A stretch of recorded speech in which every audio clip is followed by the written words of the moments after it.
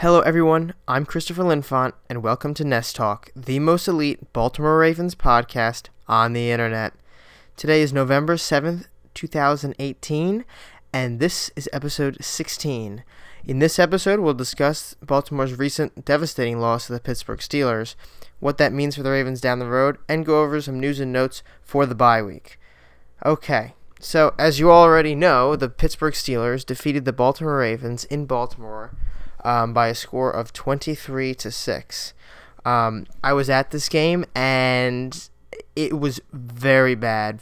Once it became clear that the Steelers were, kind of dominating the game, the crowd was out of it. I mean, there were points where the crowd got back in it, but it felt like all the life was punched right out of the crowd. And the Ravens just didn't do enough on the field to get it done. Obviously, they were 4-4 heading into the game. They're 5-4 now. It doesn't bode well going forward, but we'll get to that in a second. I want to talk about what actually happened in the game to result in this this really bad situation for Baltimore now at 4-5. Well, first off, it starts with the Ravens and their failure to convert red zone opportunities. They went to the red zone a couple times, unable to come up with touchdowns. They put field goals on the board. When you're scoring field goals instead of touchdowns, that's 6 points instead of 14 points. Instead of losing, you might actually win if you get these touchdowns. The Ravens can't. So one of the red zone opportunities, the infamous, everybody saw it, it was all over Twitter, Joe Flacco misses or doesn't see Lamar Jackson in the end zone, and he tries to hit over the top on a back-end receiver in the end zone. It's really, I don't really think it was Flacco's fault for not seeing him. The play, according to both Flacco and Lamar Jackson, was designed where Lamar Jackson would simply be a decoy. He's the last read, and when you're under pressure on that offensive line, which we'll get into a second, you got to throw it away quickly. So he chose a target he thought he might be able to hit, throws it a little too high, can't get it down. It's if he had more time in the pocket, maybe he could have found Lamar Jackson, but I kind of doubt that he would have gotten to his fifth read anyway. And then in the second red zone opportunity, we have Lamar Jackson. It's 3rd and about 2, and he decides on a read option to take it himself instead of handing it to Alex Collins, who probably would have gotten the first down. And he can't get the first down on the 5-yard line or wherever it was. And the Ravens are forced to kick a field goal again. These issues, you're not scoring touchdowns. The Ravens were 12 for 12 scoring touchdowns in a red zone to start the season, and they've been sloppy ever since, barely converting these things. Against the Pittsburgh Steelers, you can't have that. You're not going to be able to beat them when they are able to, or when they're not able to score touchdowns in the red zone, when they have to keep relying on Justin Tucker to get them their points. It wasn't a pretty scene at all. Regarding the offensive line, it was very porous throughout. Both starting tackles were out. Ronnie Stanley on the left, James Hurst on the right. So that meant Orlando Brown, who's been inconsistent but has made some really good blocks, goes on the right side, and Jermaine Illuminor, who is not the best left tackle at all, was put at left tackle. Alex Lewis came back but didn't perform too well coming off of his neck injury at left guard. Matt Skura did okay at center, and then Marshall Yanda is always going to hold down the fort as much as he can. If I was the Ravens, I would have put Marshall Yanda at right tackle, Bradley Bozeman at right guard, Skura at center, Orlando Brown at left tackle, and then Alex Lewis at left guard. That would have been my configuration. I think that would have given them the best opportunity to protect Flacco and establish a run game, but they was just not able to come up with that situation. I guess they felt that they would be better off with Illuminor and Brown at left and right tackle respectively. It didn't work out very well for the Ravens. Flacco was under pressure throughout. The first drive, he was hit twice in a row, and it was very clear that he was injured. He was on the sideline trying to walk around, talking to the trainer, stretching out what appeared to be his hip. So he was not having a very good day out there with all the hits, and I think he was playing injured, and that probably contributed to the loss as well, or at least the offense's part in the loss, because the defense didn't do anything to help the offense. If they probably did worse than the offense, in my opinion. The defense in the game did absolutely nothing to stop the Pittsburgh Steelers. The Steelers were abusing them with James Conner on the ground, picking up yards there. They were hitting slants over the middle to Juju Smith-Schuster over and over again, to other receivers. Antonio Brown wasn't a huge factor in the game, but he did catch some nice balls. Overall, the defense bent on third downs. The Steelers converted 10 out of 15 third down conversions. The Ravens could get them to third down, but they couldn't force them off after third down, and that proved to be crucial in the game. The time of possession, the Steelers ran away with that too. Just controlled the tempo of the game throughout. The defense really, for the number one defense, they couldn't stop the Steelers from doing anything. That is ultimately, I think, was the biggest factor in this game. If the defense had made some stops, if the defense, got some great field position for the offense, control the tempo of the game, maybe things would have been different. But, there was just nothing that could be done. C.J. Mosley wasn't getting anything done over the middle, stopping those slant routes. James Conner was plowing through people. Antonio Brown, just when he scored his touchdown, he just ran through arm tackles. I think Marlon Humphrey and Brandon Carr were the ones, if I remember correctly, to try to make the arm tackles, and they just try to just touch him and bring him down. But it's Antonio Brown. You got to completely grab him and throw him to the ground, but that's not what they did. Sloppy play overall. I don't know exactly what's going on. The Ravens started out very well, but since the fourth quarter of that Saints game, the defense has faltered dramatically, and I think that maybe after the bye or during the bye, they can work on the defense, get healthier, and get rested up, and then come out for the Bengals. But we'll talk about that significance in a little while. Other than those factors, the Ravens, there was nothing else really that everything was poor, but I think mainly the red zone opportunities, the offensive line, the defense as a whole were the biggest issues for the Ravens. Special teams was okay. Tucker was on point. Cook was on point throughout the day. Not a major issue there. But the loss is deflating, and the loss really hurts Baltimore's playoff chances going forward. We're now 4-5. This is a league where you need to be at least 10-6 usually to get in the playoffs. But I think the Ravens do have a path to the playoffs if they finish 9-7. They could still finish 10-6. They could still finish 11-5. I'm not saying they won't, but I'm saying the most likely scenario to make the playoffs is probably at 9-7 at this point. And it's all going to rely on this Bengals game after the bye week this week. So the Cincinnati Bengals are currently 5-3. They will play the Saints upcoming this week, and then they face the Ravens in Baltimore on week 11. It's gonna be huge for the Ravens if they fall to the Bengals at 4-6, and the Bengals sweep them, meaning they have the head-to-head tiebreaker. Bengals now at 6 wins, Ravens at 4. It'd be very, very, very difficult for the Ravens to pull it off, and to get the playoffs. It would require a complete and total meltdown of the Bengals along with other teams. But if the Ravens beat the Bengals, get to 5-5, they're back in business. They're right back in there, and they might even have the upper hand on the Bengals based on division win percentage. That's what will be calculated after, since there's no head-to-head tiebreaker between these two teams. So they have to beat the Bengals. That's number one. They can't lose to the Bengals. Losing to the Bengals virtually places them out of the playoffs. They have to finish 9-7. I think they have to beat the Falcons. They have to beat the Raiders at home. They have to beat the Buccaneers at home. They have to beat the Browns at home. They have to beat the Bengals at home. That gets them to at least 5 wins. Can they beat? Can they beat the? I'm sorry, not the Buccaneers. Can they beat the Chiefs? Can they beat the Chargers? Is another question. Two very good teams in the AFC. The Chargers would probably be their best bet to beat out of those two, but it's going to be rough. I won't count the Ravens out in either of those games. It's way too early to tell, but I don't really think the Ravens will win in both of those games. I think that they can finish 9-7 if they beat the Falcons, the Buccaneers, the Browns, the Raiders, and the Bengals upcoming. Those are key games. So let's say this happens, and let's say the Bengals get to 9-6 at week 17, and the Ravens beat the Browns. The Steelers have to beat the Bengals at that point, because obviously the Chargers are going to win one wild card. They're going to run away with one. The Bengals are going to try to get the second one. But if the Steelers can beat them in week 17, and get them both to 9-7, the Ravens should be able to, based on their win percentage in the division, and I think in the conference as well, if it came down to that, should be able to overtop the Bengals in that. And I think that would be very key.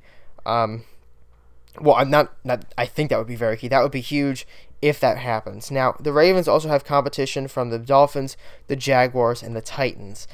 They have the head-to-head matchup with the Titans, who just beat Dallas. So they're 4-4. But if they finish 9-7, so the Ravens would go to the playoffs, and them if it came down to those two. The Jaguars are 3-5. They're still on the bubble. I think they still have talent. Maybe they can make a run, but if they lose another 2 or 3 games, it's over for them, basically. And the Ravens' biggest concern will be the Dolphins, quite frankly. The Dolphins may control the Ravens' fate. They're 5-4 right now, and we're looking at their schedule upcoming, and it's not the most difficult schedule in the world. They have some teams that they're probably going to lose to upcoming, but then they have some teams that they probably can beat. So they have to play the Packers, the Colts, the Bills, the Patriots, the Vikings, the Jaguars, and the Bills again. Obviously, the Bills shouldn't be that much of a problem for the Dolphins if they're really a playoff caliber team. The Bills have not really been doing very well at all recently. I can see them dropping to the Packers. I see them dropping to the Vikings, and I see them dropping to the Patriots at least. That would put them at that could put them at 9-7 right there. But the problem with them going 9-7 is we don't know how it'll work out. With the Ravens also going 9-7, the simulations I've done on the playoff predictor machine, it keeps putting the Dolphins above the Ravens. So I think, it depends on how the rest of the season plays out, of course. Conference wins and all.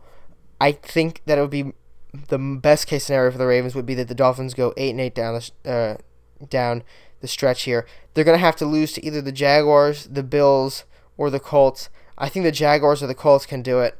You never know with these two teams. Andrew Luck has led them to some good wins this year. The Jaguars, they still have some pieces in place. You got Leonard Fournette, a lot of players that should be able to do something against the Dolphins. The Dolphins are extremely inconsistent as well. They start out 3-0. They beat the Titans to start the year. Then they beat the Jets, then they beat the Raiders, and then they fall to the Patriots, fall to the Bengals, barely beat the Bears in overtime, fall to the Lions, who are not that great of a team, fall to the Texans, and now they just beat the Jets 13-6. I'm not really convinced that the Dolphins are a very good team. I think they'll probably finish between 8-8 and 9-7, but 8-8 would be huge for the Ravens because if they can get to 8-8, then the Ravens would have a better chance of making the playoffs at 9-7. Okay, so again, the Ravens have a scenario here. They're not out of the playoffs yet. I know that this loss to the Steelers was big, basically because it puts their playoff chances in jeopardy. If they beat the Steelers and Bengals, they would have been alive for the division. I don't think the division is within reach now. The Ravens have to rely on a wild card, which is, I think, tougher to get sometimes just because of all the teams you're competing with versus the teams in your division. Because if you're the best in your division, you're going to win your division, but being the best out of the wild card teams may be more difficult sometimes. Okay.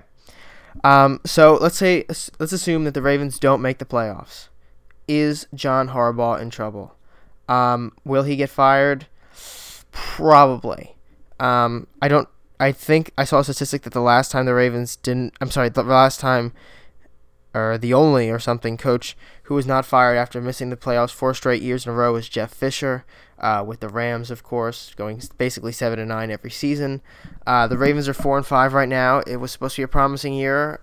They were considered a Super Bowl contender when they played the Saints, and since that game, they've been on a complete downward spiral, unable to stop themselves from falling here.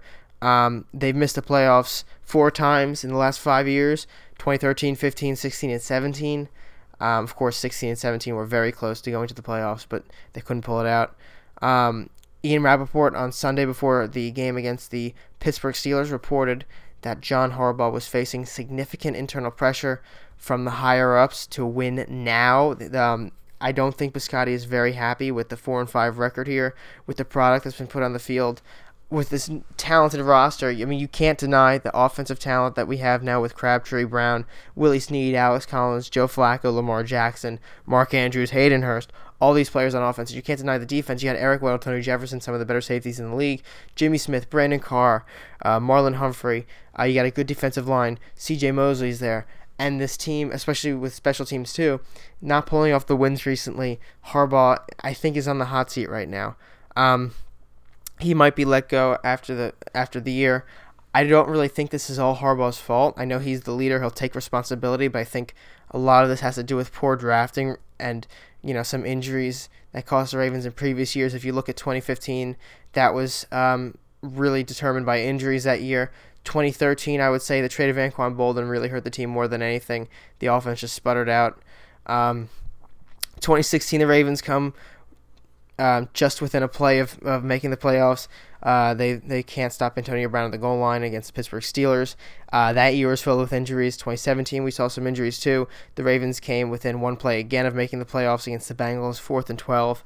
We'll have to see how this rest of the season plays out. I still think the Ravens have a good chance to make the playoffs. Not great, but a decent sized chance. But if they don't make the playoffs, Harbaugh will probably be let go. I still don't think that'd be a great idea. I don't really know of any coach who's going to be a huge improvement from Harbaugh. I think Harbaugh is still one of the top coaches in the league. And, I mean, we saw with Sean Payton, who went 7-9 for 3 consecutive years. He gets, back into it in his 4th year and goes to the playoffs, almost makes the Super Bowl. He's got another team now that's really rolling right now with the Saints. They just beat the Rams. I think you give Harbaugh at least one more year. In my opinion, that's what I would do. At least to try. I mean, if you don't want to keep going with Flacco, I get that with his contract. I think Flacco is still the better quarterback, the best quarterback in the room. But after this year, if Flacco retires, I would, or they trade him away, I would give John Harbaugh a chance to roll with Lamar Jackson and whatever other talent they bring in. You don't want to hamper the rookie who's supposed to be the face of the franchise after Flacco by getting rid of Harbaugh. But I still think if the Ravens make the playoffs, they'll obviously keep Harbaugh.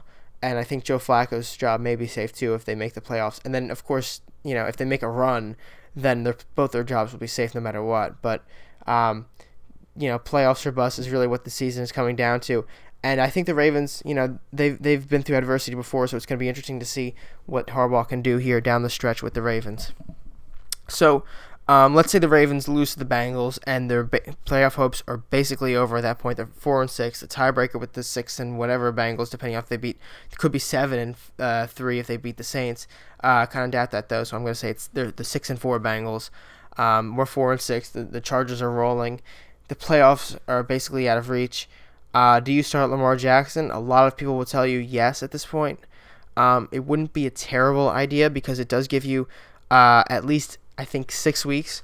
Yeah, 6 weeks to determine whether or not Lamar Jackson can be the starter next year if you really do want to move on from Flacco. I think it wouldn't be a terrible idea, although I do think the Ravens should continue with Flacco until they're mathematically eliminated from the playoffs, because Flacco gives you your best chance over Jackson. Jackson's still not a polished thrower. We saw that against the Panthers. He had a wide-open Snead, which if he made that throw, who knows how the game's momentum would have turned out, if they went down and scored again. He misses the throw, and the Ravens have to punt. He made a good throw to Hayden Hurst later in that game, but the Panthers weren't really trying at that point. I mean, it was a good throw, but the defense wasn't covering him, super well. They weren't covering him at all, really. They would just let him walk in. Against the Steelers, though, Jackson did make a really good throw to Michael Crabtree. I thought that was a very good throw under a little bit of pressure, and he found Crabtree for the first down, I believe it was. I think Lamar Jackson might have the athleticism and the skill set to pull it off, but I don't know if he's ready yet. I still advocate for a Aaron Rodgers type situation, Steve Young type situation, where you sit for a few years and really polish your passing skills so you're not thrown out into the gauntlet and you're forced to try to make all these plays that you're not really ready to make, and it's not going to end up very well. If the Ravens are mathematically eliminated from the playoffs, yes, they should start Lamar Jackson, see what he can bring you, maybe start some other players, some young players, put them in more, see what they can do, just to get a feel for what goes on next year. If they're still in it, if they're down, if they think they can get to the playoffs, if they have a chance to get to the playoffs, Flacco should be the starter. The guys who you can win with should be the starters. That is the most important thing to do at that point, because it's never over till it's over. If there's one thing we've seen in the NFL, is things go crazy at the end of the season, and Ravens had a 97% chance to make the playoffs last year, and the Bills barely had any chance in Week 17, and the Bills ended up going and the Ravens didn't. Who knows what we could see this year? It's not over yet. It's never over until it's actually determined that it's over. So we'll have to see how the Ravens continue down the stretch here. Okay, so the Ravens are obviously not playing this week. Maybe that's a good thing. So we don't have a lot of heart attacks and disappointment throughout Baltimore. Um, so here's some news and notes I have for the bye week here. Number one thing, I just want to mention this, even though it's not Ravens related. Well, kind of is. The Ravens tried to get Des Bryant in the offseason on a 3-year, over $20 million deal. I think it was $28 million, if my memory serves me correct. But Des Bryant, he's been out of the league since turning down that offer. Hasn't been with the team until now, just about an hour ago. He signed with the New Orleans Saints, a 1-year deal. We don't know the specifics on the deal, but the Saints obviously a contender. He wanted to go to a contender team, and he's going to be on a team that's probably going to run the AFC at this point. I don't see anybody else really going to be able to beat the Saints. They're probably going to run the AFC. They just beat the Rams, who were the super team of the NFC, and apparently the Saints are now the super team of the AFC. They've got an extremely good offense, especially now with Des Bryant there, Michael Thomas, Taysom Hill, even though the crazy all-purpose player. You've got Alvin Kamara, Mark Ingram on defense, Marshawn Lattimore, Cameron Jordan. So I think that this team's going to go very far. And it's just interesting. It's interesting to see that Des Bryant actually made a team finally after turning down the deal with the Ravens. But some more Ravens-related news here. The Ravens will probably see a lot of players come back from injuries. Harbaugh said that he thinks we might see everybody come back from injury, be healthy for the Bengals game, which is huge. The two most important players for this would be Ronnie Stanley and James Hurst. Both missed the games. The tackles we talked about earlier. The Ravens need to get this offensive line back together because without it, the offense was just not able to move at all down the field against the Pittsburgh Steelers and against this crucial, very, very, very crucial game against the Cincinnati Bengals. They need this offensive line. They need Flacco to be able to sit in the pocket for more than a second at a time. They need them to block for Alex Collins. They're going to need a huge effort up front, and I think if they get Ronnie Stanley and James Hurst back, they will have the effort they need by the offensive line.